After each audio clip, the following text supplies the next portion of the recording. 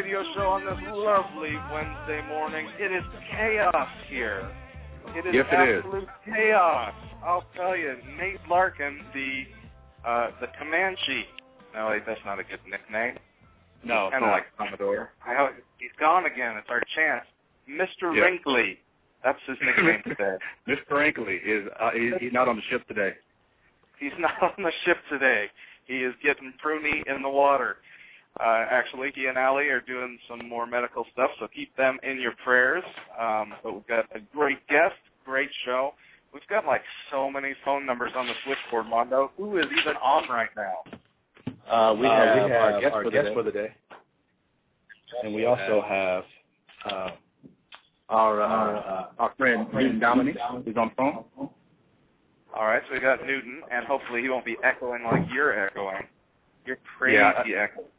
You're like 70s psychedelic play with Pink Floyd echoing. It's awesome. Is it better now? Well, I'm not going to judge it like better or worse than. Yeah, and we also have our guest on the line as well, Tony Chris for the day, and also our buddy Philip Cox. All right. I like a full ship. I like it a lot. So how's it going there high atop the Mellow Mushroom, which is under renovation, I hear? Yeah, it's actually pretty chaotic in a lot of ways. We have a studio that's in shambles right now. I had to take some things apart, getting some things organized. And also the same chaos you're experiencing with the podcast we're experiencing over here. So we got about a 2,500-mile chaotic stream going on between me and you right now. So things are cool, if you want to call it that. Isn't it amazing for those people that maybe don't have to take apart an audio console? They don't know the magic that happens where cables and cords mysteriously tie themselves into knots over like 6 months. It's not like they moved anywhere. Nobody touched them. It's a magic trick. Well, it's kind of one of those things where, you say, well, maybe I won't use the zip ties. And then when it's time to disassemble, you start cussing yourself out because you wish you would have used the organized zip ties to make sure everything clean and neat. So we got black spaghetti over here, all over the place. And but it's exciting. Got some new things coming in, and it should be good, man. So, but we try to pull off the podcast, but in the old way we used to do it. And but we can't today because everything's put away, microphones and everything. So, but hey, so speaking of that, man, do you want to kind of give a little bit of info about what we're looking to do? Well, is it decided? I think you and I are the deciding factors more than anybody. Yeah. So well, it is. On board? Yeah, we are both on board. So that everyone heard the decision. Now we are looking at going back to the old format very soon for several reasons. We've gotten a lot of feedback from our guys about the quality, about just everything, how the old show used to go. We did about 100 shows in the old format, and we're about 28 in through Blog Talk, and we're thinking of going back to the old format. So how does that make you feel, Brother Aaron? What that makes me feel good. What that's going to mean is we will no longer be recording through telephones into the Internet. We will be set up as a podcast that you can download. It'll still be available on iTunes and lots of places. You won't be able to listen live, which I think is fine because our friends who are listening right now live have proven that they don't want to call in. And that's exactly. Exactly. So, I know. And it's kind of bad. I feel like a record label that buys its own units because when we're tweeting in Facebook and our friends, hey, call into our show. It's cool, I promise. When we do that, it's I think it's time to go back to the old format, man. Yeah, but the audio quality is going to be so much better. So I'm happy about that. And, well, with so many listeners, we have thousands of guys that listen to the podcast, and we want to make sure that everyone is enjoying it at the highest level possible. And our assumption was that the current format with the Blog Talk would be a convenience for everyone involved, us as well as the guys and gals listening. However, the quality difference and that has made the decision for us. We're going to go back. So, but I'm excited, man. It should be cool, right? I absolutely think so. I totally do. So how are you doing, Newton? You've been quiet there. Let's see, he is still being quiet.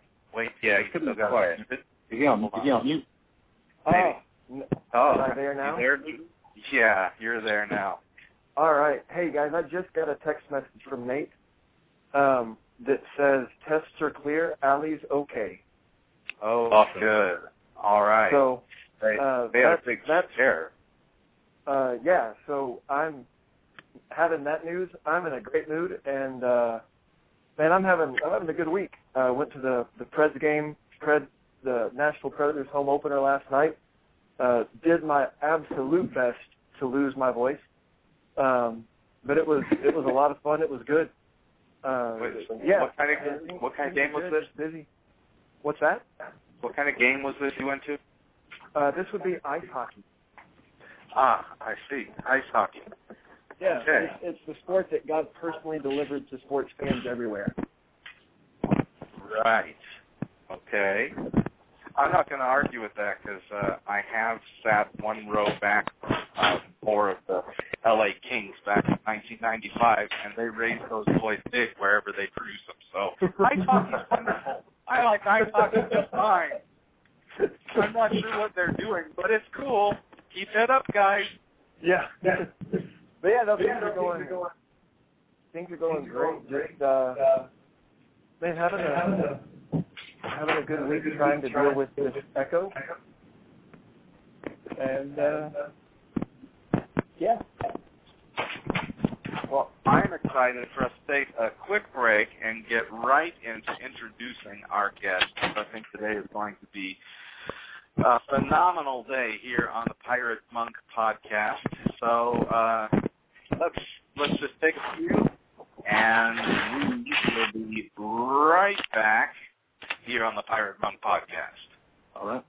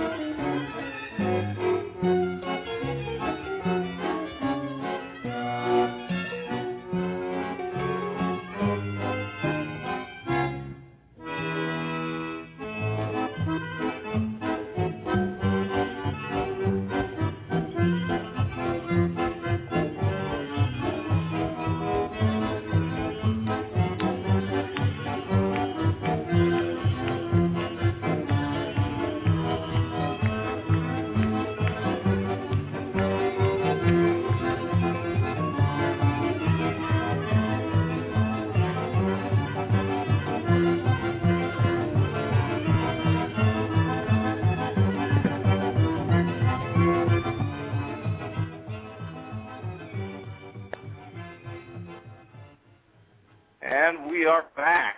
I hope you all enjoyed the Rain Dogs for the morning. It's a drizzly morning here in San Luis Obispo. What's your weather like there in Franklin? You drizzling yet? It is gorgeous. Yeah, it's gorgeous. Sunny, 70. We've got San Diego weather today. All right, good. You know, every once in a while you guys should feel good about that kind of thing. Well done.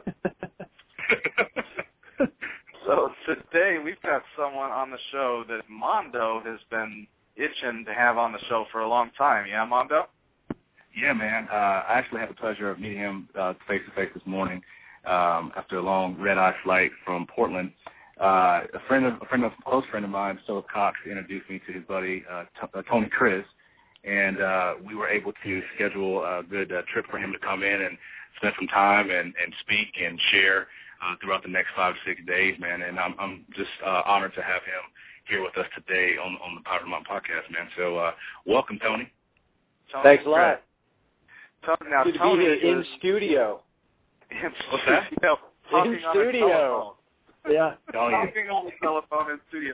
Now, Tony is an award-winning poet. He has compilations of his poetry around the world. There are few people that have written as much poetry at his age as he has. Thank you so much for starting that way. That would be accurate to say, right? If I had $1 for every time somebody asked me to read a piece of poetry that I've written, I would be a rich man. And every time I have to let them down and let them know that I don't actually write poetry. That's a frustrating part of my life. But why do people think you write poetry? Nobody thinks I write poetry. Oh, well, okay, so Donald Miller called me Tony the Beat Poet in Blue Like Jazz because he thinks I look like a beat poet. He thinks my creative relationship I have with facial hair and clothing fashion makes me look like a beat poet. And ever since he wrote those words, the world thinks I write poetry. Gosh darn it. That is great. All right, well, take us back before your college experience. Where did you come from? Where did you grow up? How did you get to the point that you wanted to write a book on neighbors and wise men, these characters in the Bible that are outside of the normal religious genre, and yet they were brought into God's story so significantly? Where did you start? Yeah, so I grew up in the town of Eugene, Oregon, in the Willamette Valley. And if you don't know anything about Eugene is a town where hippies go to die.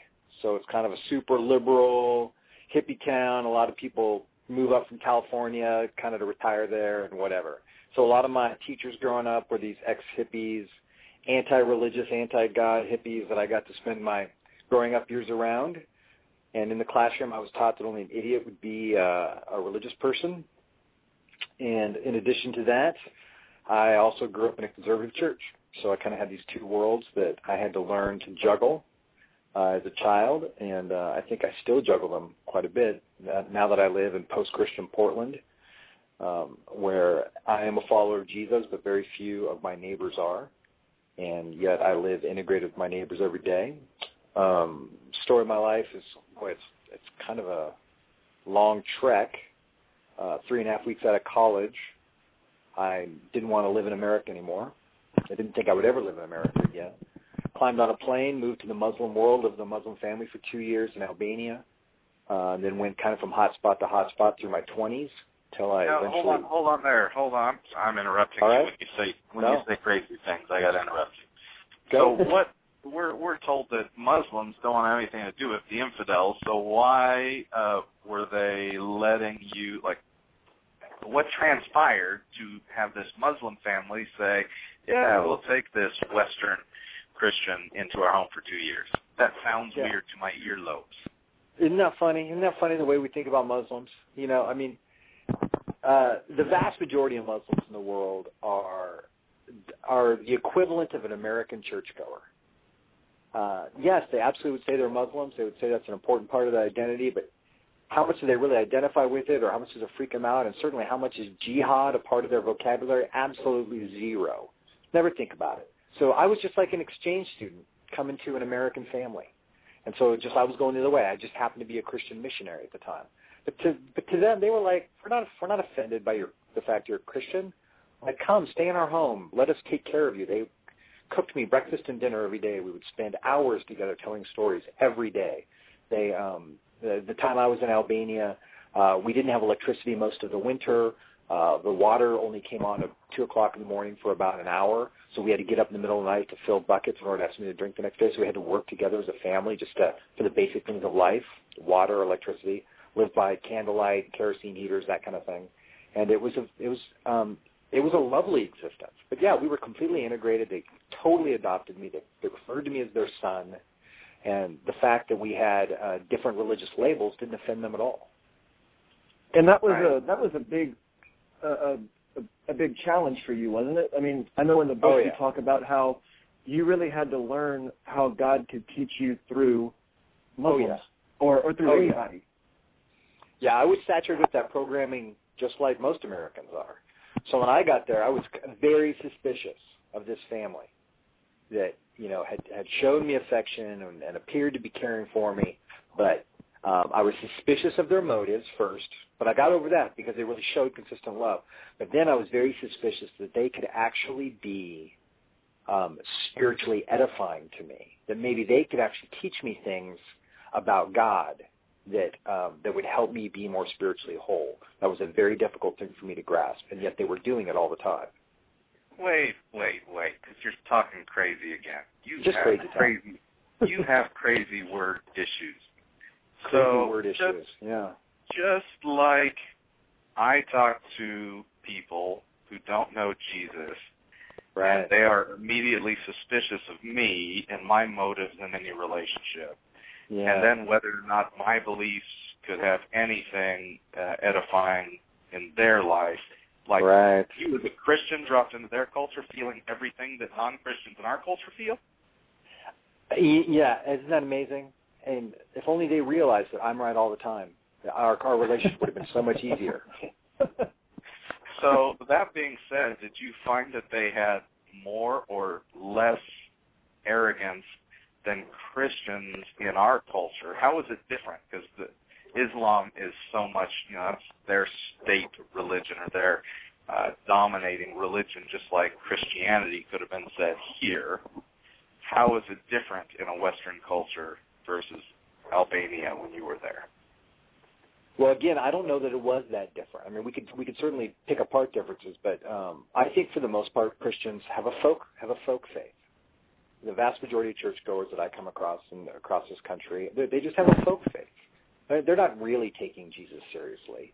It's a helpful label. It's a validating label. It helps them sort of organize the way that they see their family or whatever. But and most Muslims are the same way. It is a folk faith. The grandmother that I lived with, yes, she prayed every morning. She prayed towards the east, like she's supposed to. But the gentleman that I lived with, the head of the household, I never really saw him praying. I don't really recall him going to mosque that often. Maybe he did, but I wasn't aware of it. I mean, they had a folk faith, and they used Islam was their label. It was their tribe, more so than their religious practice. So from Albania, where did you go? I spent some time in Turkey and in Israel and a year in Hungary, but I did a 2-year stint in Yugoslavia during the war, and we were bombing the crud out of the Serbs, and that made for interesting adventures. Why did you choose to be in a war zone? Masochism, mostly. Good. And I say that as a joke, but it's also not a joke. There was part of me that was addicted to adventure and believed that I had to do things extreme to sort of separate myself from the rest of the Christian world. I was literally trying to prove to God that I was worthy of his attention. And so I was pushing myself to more and more difficult places, sort of to get God to notice me. And you talk about, I think you relate that that mindset to driving a car on a windy road. Yeah. Can you talk a little bit about that and how you went from that to I think sitting, if I remember correctly, sitting in a Turkish bathhouse, trying to listen for God. Yeah, so the metaphor I use is a lot of people I run across, people of faith, they talk about their faith as if they're talking about a drive in the country on a Sunday afternoon. Sun is shining, the windows are down, wind in their hair, lovely music playing on the radio, and sort of giggling as they drive down a country road. And that's what faith feels like to them. And my faith never feels like that. For me, faith is a wrestling match most of the time. So I say, for me, faith is more like driving a sports car on a cliff-top gravel road, and I accelerate out of every corner just to see if the wheels of my faith will hold the corner or if I'll tumble off the cliff. And in light of that, I've managed to basically crash my faith life several times along the way, because I do kind of push my beliefs to the limit to see if they can handle it. And inevitably, my faith, part of it is beautiful, part of it is a desire to love God, know God, proclaim God, but part of it is wrapped around my own selfish issues, my own validation issues, my own insecurities, my own ways that I manipulate people and use God for my own ends. And one of the more sort of tragic seasons of my life was when I was in Yugoslavia, the former Yugoslavia, and I write a lot more about that in my next book. But when I was there, I basically completely went bankrupt personally, spiritually. My soul kind of died inside of me. I lost the ability to believe. I became the worst version of myself, full of anger and manipulation, and really hurt the people around me.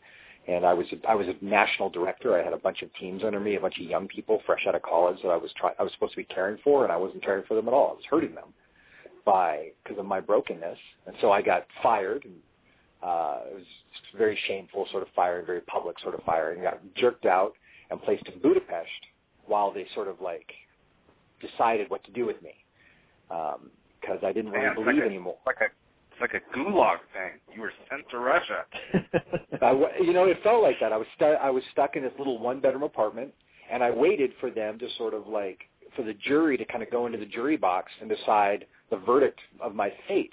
And unfortunately, they went into the jury room for 6 months and never came out. I never had one conversation. I didn't know what they were doing. They wouldn't tell me. And so I literally just sat in Budapest, which is a horrible city, by the way, to be alone and broken and bereaved. And basically, how I made it to that season without like completely getting high or like sleeping with a prostitute or something, I have no idea, to be perfectly honest. I mean, there was some sort of supernatural something on me because I was so depressed, just wandering the streets. And so in the book, I tell the story how I wandered into a Turkish bathhouse, which was just full of a bunch of sort of corpulent Hungarian mafioso types, sitting around in the bath. And I just, in there, when in the still water of this bathhouse, was the first time that I really felt my soul kind of peace come to my soul. It's kind of the first time that God started to knit my heart back together. And so that's the story that he was asking about. Wow. Chapter 10, Neighbors and Wine. I've just filtered 4 things right now, and I just want to say that publicly. That's all I have to say. But there have been 4 filtered responses to the Turkish bathhouse story. So what happened after, here you are in the first kind of waiting out. Well, no, here's my real question. Go. Because I've been in those bankrupt spots. And sometimes I'm only one step away from everything my heart desires. And sometimes it's like Elijah, who's walked all the way up to the cave to be alone, to hear the still small voice, but he still is ignoring God. And God's message is, go back the way you came, and you have to walk all the way back. So which was it for you? Was it one step away, or was it the whole journey back? I don't know that either of those metaphors really resonate with me. What it felt like was my theology.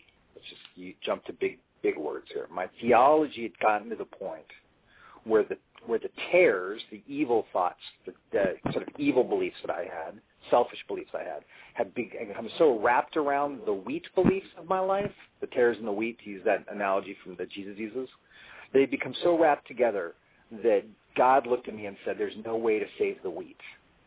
So we just have to harvest it all together and tear it all out and scrape your soul clean and start over, because your beliefs are so pathologically twisted. And so God literally started over. And so it was a long, maybe it was the long journey back, maybe that is the metaphor, but it was a slow process. It took me 2 years to get back to even borderline equilibrium. So how did you go about that, starting day one, knowing there's a long journey ahead? Did you stay an American in foreign lands? Did you come home? Yeah. Well, first of all, I didn't have any idea what the journey was. I didn't care about the journey. I mean, I wanted to flip off the journey. I didn't care. I really didn't care. I was just trying to get through each day, to the end of each day, counting the hours. So 6 months in Budapest, and then finally the verdict came down, and they sent me back to the States to heal, and they stuck me in a conservative evangelical seminary and put me on a slow drip of theology in order to heal me. And the ironic thing was, and this is sort of this part of the story of the book, is while I was in a seminary and I had, the opportunity to go to Christian churches, those were not the places of my healing. My healing happened through the fellowship, through the spiritual engagement I had with people, particularly in two places. One was a local pub about 2 miles from my seminary that I would go to every afternoon, even though it was technically against the rules to consume adult beverages. I would go and I would get a British pint of IPA, and I would sit there, and these barflies would come over and they would sit with me all afternoon, and we would talk about theology and faith and life, and they would tell me about their brokenness, and they would listen to me talk, and they would encourage me to continue to believe. And the other place was I stumbled onto Reed College, which is arguably the most liberal college campus in America, in southeast Portland, and ended up being, kind of through a whole string of events, the volunteer chaplain at Reed College. So this is an entire college that at the time when I arrived, there were four people on campus, 4 students on the entire campus that on any level would identify themselves with the Jesus way. Wow. And most of them would not use the word Christian for themselves, but they would identify as wanting to follow Jesus. On a whole entire campus, 4 students. And spending time on that campus with that incredible mix of anti-religious, quote-unquote, pagan students was one of the most life-giving things that ever happened to me. So what point in the story did you feel like, all right, I need to start processing this in word form and write this book, Neighbors of Life? Oh, that's a whole other story. So you have to jump another 10 years later after the Reed experience.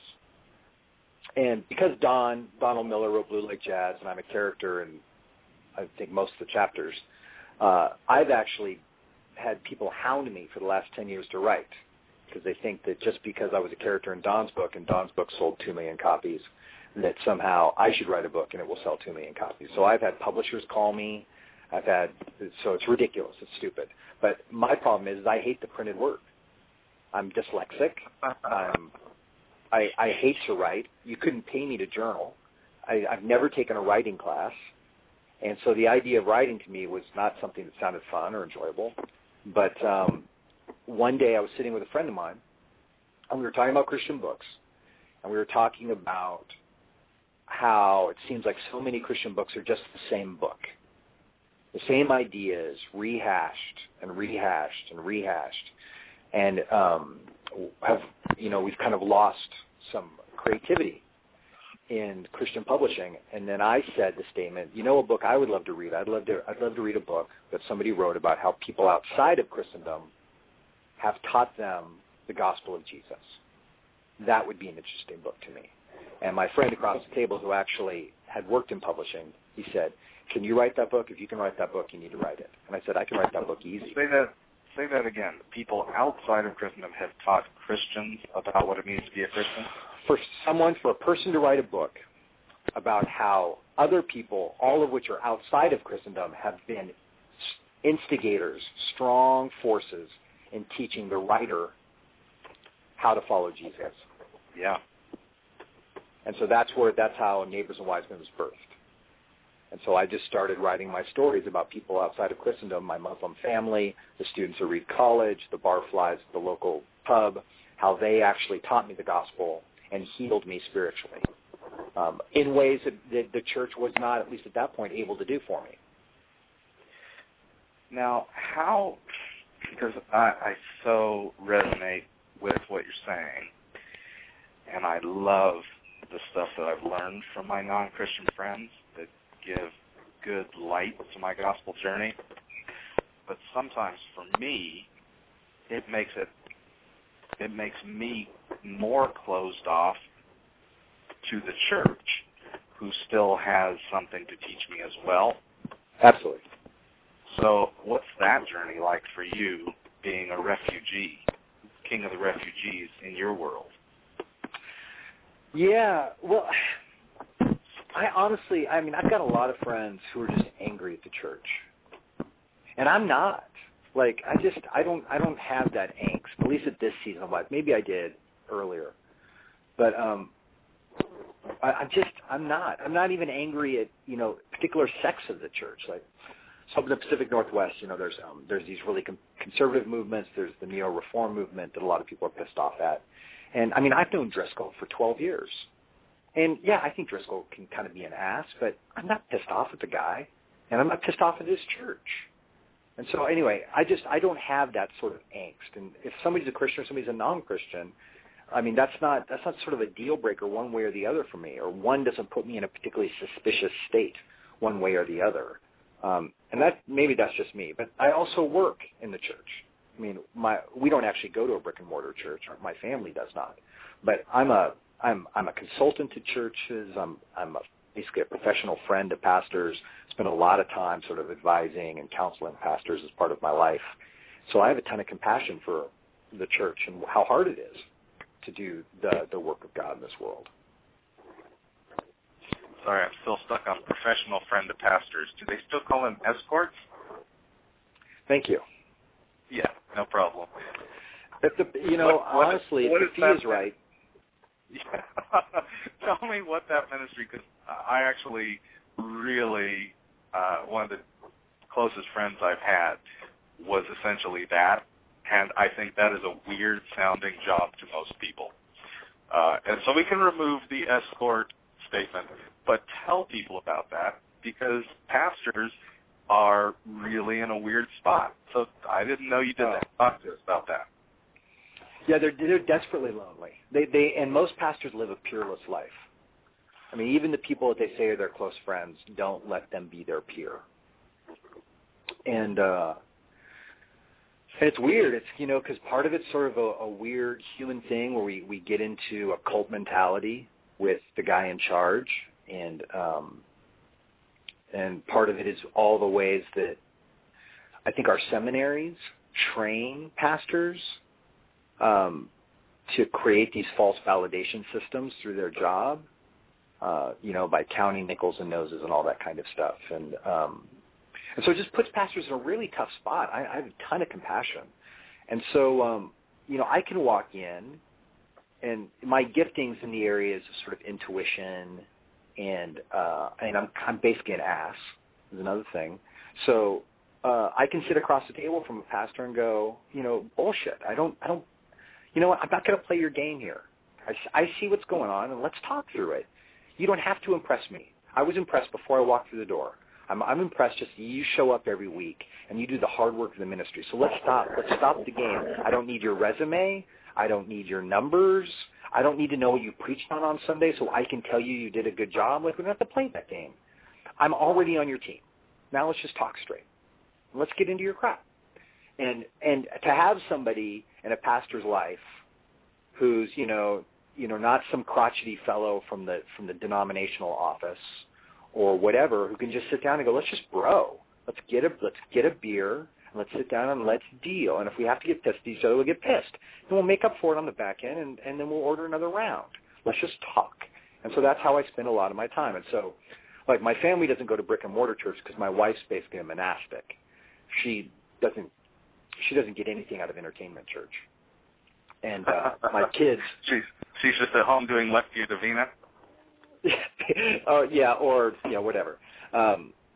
Sitting on the porch smoking hookah, one or the other. And oh, your wife is so fascinating all of a sudden to me. Your family is fascinating. Oh, you have no idea.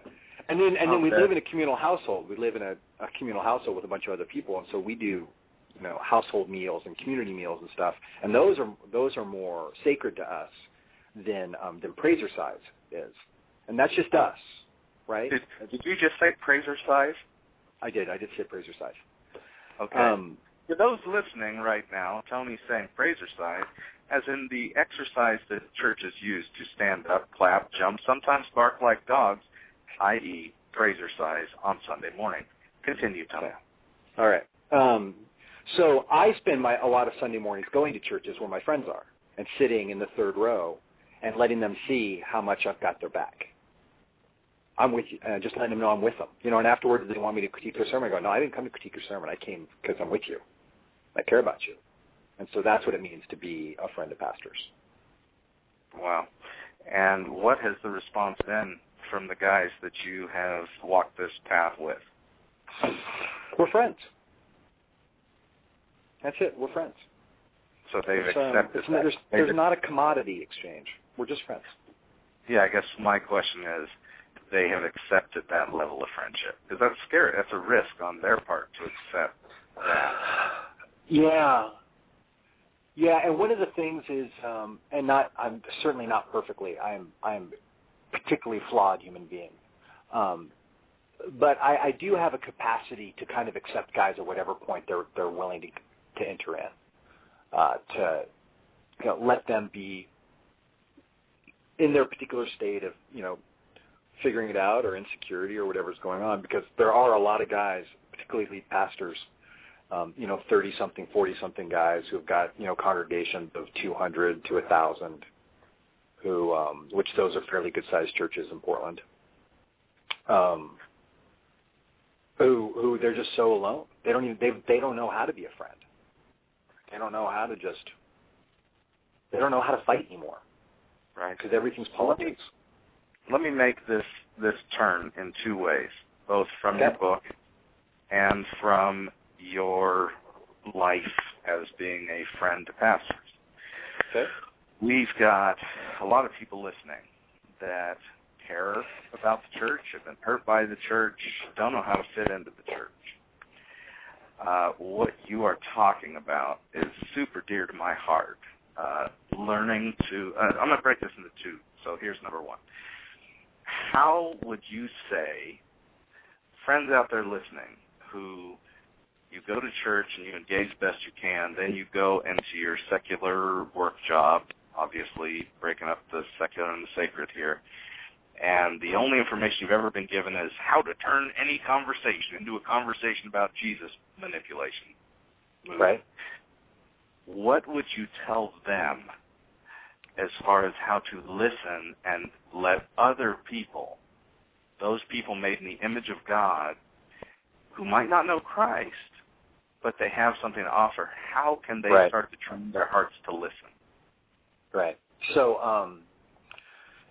I believe I'm hearing you. Is this Aaron, by the way? It is. I've lost track of who I'm talking to. We lost Newton a little bit ago. We dropped him. Okay. So this is Aaron. But that whole thing of somebody calling you an escort, that was definitely Newton. That wasn't Aaron. Okay, thanks. Yeah. So the question you're asking, what I witness, so I also live in a very, very weird juxtaposition between the progressive church and the conservative church. I surf kind of equally in both worlds, and both worlds consider me an outsider. Like, the conservative church thinks I'm progressive, and the progressive church thinks I'm conservative. So it's kind of a weird thing. And on this question of engaging the other, I find that it's sort of, there's this false dichotomy we've created that either every relationship is a condescending relationship where the other person needs me at all times, and my job is to dispense to them religious ideas so that on the hope that they might be saved, right? There's either that, or the other dichotomy at the other end of the spectrum is, you know what, I'm okay, you're okay, God's just going to do what God's going to do, and really I just need to love people in just sort of a meaningless use of the word love.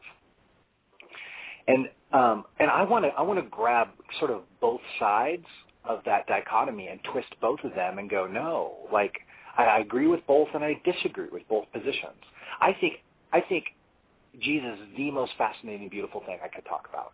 I think the gospel of the kingdom of God is absolutely spectacular. And if there's a conversation that it doesn't come up, I'm surprised.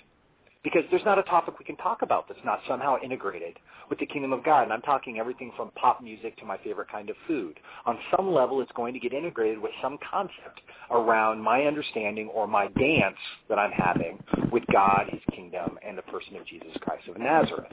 It's just going to happen.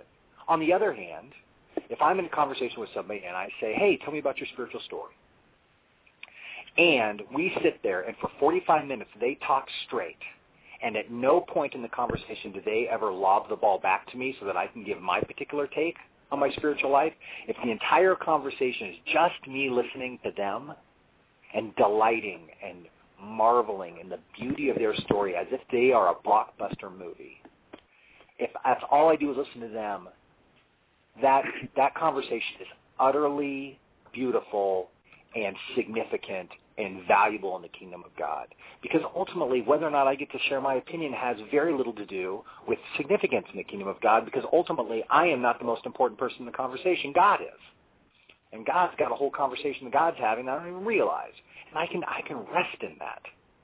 I talk about God because it delights me and God, I believe, to be in that conversation together, not because of some sort of mandatory mission or commodity that I'm supposed to be a part of. But that's just my take. Hey, Tony, I think this lets me, this is Newton, by the way. Hey, but I think this lets me bring up, I think, my favorite section of the book, where you talk about the idea of sharing the gospel, not so much like it's a piece of chocolate cake, but sharing the gospel like a sunset. Yeah. And that's what I hear you saying here. When I read that analogy, it just blew me away, because I've never had that presented to me that way. And I don't know, because you already have talked about it, but I mean, can you talk about that a little bit more, the idea of sunset versus cake? Yeah. So the idea of sharing the gospel is a phrase that has been around me my entire life. But words are actually stories. Like a word is like a vessel that we fill up with a story, and the word share, as it's used in that phrase, share the gospel, there's a story behind it, and nobody ever defined the story, but somehow all along the way when I was a kid, I learned that it was like that sharing the gospel was like sharing a chocolate cake. It's just an analogy. But so a chocolate cake is something that I have, and it's something very, very wonderful that God has given me. It's wonderful and it's delicious, and everybody should want it. And if they don't realize that they want it, it's because they haven't really tried it yet. And so my job is to go out in the world and help people, even if I have to coerce people into trying the chocolate cake so they can have it. So when I walk into a conversation, I have the chocolate cake and the other person does not. And the purpose of the conversation is for me to get them to try this thing that I have and they do not have. So it's a one-directional conversation, it's a commodity conversation, and it's a condescending conversation.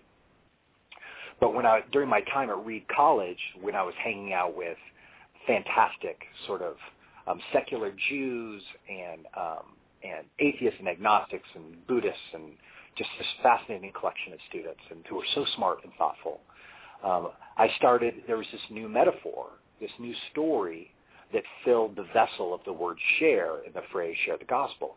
And the new one was, instead of sharing a piece of chocolate cake, it was like sharing a sunset. Because a sunset's very different than sharing chocolate cake. A sunset, when you share a sunset with somebody, you don't stand nose to nose like in a combat stance. You stand shoulder to shoulder like friends. And you both observe the sunset together. And you both talk about the beauty of it. And both people have equal opportunity to share in the experience, to enjoy the experience. And both people have things to offer to the conversation in this process of sharing the gospel, which is like sharing a sunset. Now, one thing that's important for sort of Christians to know, when I use that metaphor, is I'm not saying that both people have the exact same education about the sunset. One of the two people may, in fact, have studied photophysics and atmospheric density and the relationship between heavenly bodies and this sort of thing. So they can talk about the physics of what's going on because they have studied sort of the theology behind the beauty of the sunset, the gospel of the kingdom of God. But the other person can just as easily join in and go, but I just think it's freaking beautiful. Or I think it's blah, blah, blah, because God is speaking to them as well in whatever their experiences have been. And the beauty, Tony, of that, to me, as you're saying it, the first relationship when you have the chocolate cake, it is condescending because I have the cake and you need to get it from me. Right. Whereas no matter how educated one person is versus the other looking at the sunset, nobody has the sunset. Nobody owns it. Right. And a 3-year-old child can offer just as much to that conversation as the 70-year-old with 6 degrees when we talk about the sunset. And the gospel and the kingdom of God is the same way. The 3-year-old child has just as much right to offer to that conversation. All right, so here's question 2 for you. Question 2 is, as you've engaged pastors, learned about their needs as a friend, and you've come in and learned how to be a friend to pastors, it has been brought up on this show often that lay people, the laity, the saints of the church, ought to become skilled in loving their pastors if their pastors will allow it, and sometimes the pastors ought to be bullied into learning how to be friends. So what advice would you give our dear ones who listen in every week to say, look, here's how you can make a difference in letting your pastor be a member of their own church? I don't know if it's possible. I don't believe it. Stop that cynical nonsense. Start again. I just think, again, this is part of where I think it's so hard to be a pastor because I don't think we, as much as we say that we want it, we want our pastor to be approachable. We don't. We don't want our pastor to be approachable. Here's an example. I think most people spiritually live lives of quiet desperation. They actually don't believe. And deep down inside, they realize they don't believe because all of our triumphal language is not true inside of them when they sit alone with their thoughts and their feelings and their beliefs. When they sit alone, they don't really believe it. And yet the guy at the podium does believe it because he stands up every Sunday and he says it like it's absolutely true. And I believe that he gets it. And I don't want to know that he doesn't. And if I find out about him in his everyday life, I'm going to find out he doesn't get it any more than I do. He's just better at talking about it than I am. And if I realize that, my hope is lost because the only faith I have is vicariously through that guy or gal. And I need them. I need them to have it all figured out because the only faith I have is vicarious faith. And so I think it is very, very difficult. Even though we say we want to be friends, we don't. We don't want to know the pastor. And I know that's cynical, and that's certainly not the answer you were looking for. But I do think that is a very real dichotomy in our churches, which is why pastors are so isolated because they're carrying the faith of an entire community because people don't actually believe. Yeah, the people build the pedestal as much as any pastor builds the pedestal because they need somebody to be the superhero.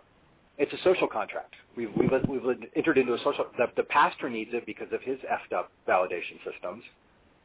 He needs to be sort of adulated as the guy who gets it, and he comes upon it honestly.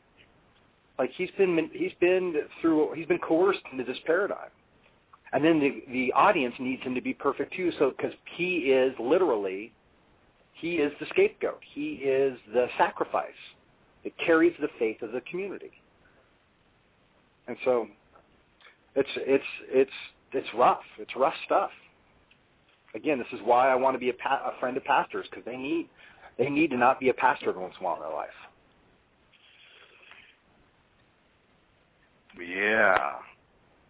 Yeah, that's pretty depressing. As a pastor. Sorry about that. But it need not be so. It does take courage on the part of those who want to own their faith as a community. For those that realize that their pastor is that member of their congregation who has been gifted to lead and to teach, but hasn't been gifted to be so much more than they are. Yeah. And there is hope in that. For me, there is hope. Here's an idea for hope. Let's shut down the church. So you, listener, shut down your church right now. Throw out all of your church bylaws and restart your church as a co-op. Everybody has to buy in as an equal member of the co-op. Equal financially, equal participation. Everybody has to identify their gifting, and they have to co-contribute. And so it's literally a community of peers. There's an idea for you. Does that help? Absolutely. Then pastors can actually do Ephesians 4 and equip you to do your ministry because you're willing to get up off your ass and be what God shaped you to be. Otherwise, pastors can't be pastors, so they have to do the fake version and just talk at you. So, yeah, I'm okay with your version. There you go. Okay. I like that. Tell me. We're on board together. The difference between cynicism and criticism is that cynicism carries no hope. Criticism is realistic, but is their hope in Christ. He planned this mess. He planned this mess, and so there is hope. Absolutely. There is absolutely hope, and I would never want to communicate differently. I want to be blunt about the challenges, but I think there's absolutely hope. And quite frankly, I live in Portland, Oregon, and Huffington Post just came out with an article that listed the top 50 cities in America in order from the most Christian to the least Christian. And the most Christian, according to them, was Salt Lake City, and the least Christian, as you got down to the end, the least Christian was Portland, Oregon, according to their sort of statistics. So I live in a post-Christian city. I live in a city where the vast majority of people have never been to church and would never consider going to church. And in many ways, that gives me hope because that sort of we can't be the biggest kid on the block anymore. We can't be satisfied with the status quo. It gives real hope to kind of rebirth new paradigms. And so I think the next 25 years is going to be absolutely a rush and a ride for those of us who are willing to stay in the game. So good. So let me close with this thought, since you are in a post-Christian / pre-England city. I'm sticking with that. We are living in a society that so many folks keep holding on to. We're a Christian nation. We were founded by Christian forefathers, blah, blah, blah. Great. Knock yourself out. However, nobody else that isn't already in your choir is singing that song. Right. Which means there's so many great opportunities to do real Christianity because you can't coast anymore. You actually have to have a real transformative gospel that makes a difference in your life specifically and in the world generally. So what is the great adventure that we get to look forward to? That it's not gloom and doom when things start to turn against the church, at least not in Scripture. So what do you see? Well, yeah, we got to remind ourselves that. So there's part of Neighbors and Wiseman where there's a conversation about faith that I have with this Jewish woman, and she just really confronts me very, very strongly on my short-term view of faith. That we are so addicted to immediate gratification, and we apply that to our faith paradigms. What we are going through right now is not new for the church. It's not even particularly dramatic. The church has cycled and molded and transformed 1,000 times in our 2,000-year history. And like I live in Portland, Oregon, on the west coast of an at that point, quote unquote, undiscovered continent across an ocean. I literally live on the far side of the world from when Jesus spoke. When Jesus said, Jerusalem, Judea, Samaria, to the uttermost parts of the earth, I live there. I live in the uttermost parts of the earth from that moment. And the gospel got there. And we have done this well. The people of God infused with the Spirit of God is an incredibly creative and tenacious group of people. And I have fantastic hope. I think much of what's going to happen in the urban centers, because we're already seeing it happen in the Pacific Northwest, is we are going to go back to more of a parish mentality, going back to England, to use that terminology, going back to a parish mentality where churches will literally take responsibility for a 10 by 10 block square of their city and go, nothing comes through this square, this section that we don't take responsibility for.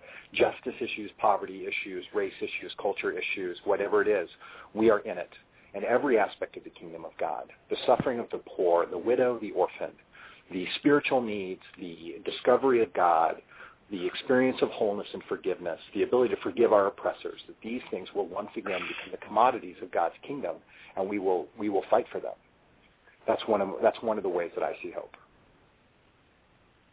And if that sounds tiring to you, our listeners, then take a nap and wake up to the kingdom. Well, how can people get a hold of your book, Neighbors and Wise Men? Just about anywhere. I mean, anywhere online, any Barnes & Noble or whatever is going to have it. So Amazon. It's easy. It's in all formats. So if you want it on Kindle or you like audio versions or whatever, you can get it any way you want. It hasn't been out long enough to be in thrift stores yet, right? It has not been out that long. I don't think so. But you could go check.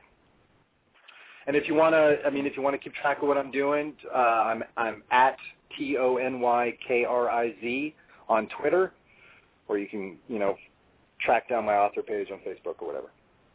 Tony Kriz, Kriz. Kriz, that's right. I want to get down to SLO and hang out with you. We have a room waiting for you at our refugee camp church. Nice. I want to see it. That would be awesome. Well, folks, it has been awesome having you, and it has been great talking to Tony. He is my kind of lunatic, and if you didn't think he was crazy, then you're probably our kind of Christian. So listen a couple more times and let your heart be encouraged. If you've got Mondo, I can never remember the Gmail I set up. Where do people send mail to? SamsonPodcast@gmail.com. Yeah, see, it's and complicated. they can also tweet us at Pirate Monk Radio. Yeah, you can tweet us, but that offends my heart. So send us a piece of mail so that we can talk about it and we can, wrap our brains around it I already forgot it again. Mondo, say it one more time. SamsonPodcast@gmail.com. SamsonPodcast@gmail.com, and when Nate comes back, he'll have his mailbag ready and your thoughts in it, and we will participate with your lives and your hearts. It has been a good day here from Newton, from Mondo, from Tony, and keep praying for Nate and Allie. Praises for her health right now. Big scare averted. Yay, Nate and Allie. We will see you next week on the Pirate Monk Radio Show.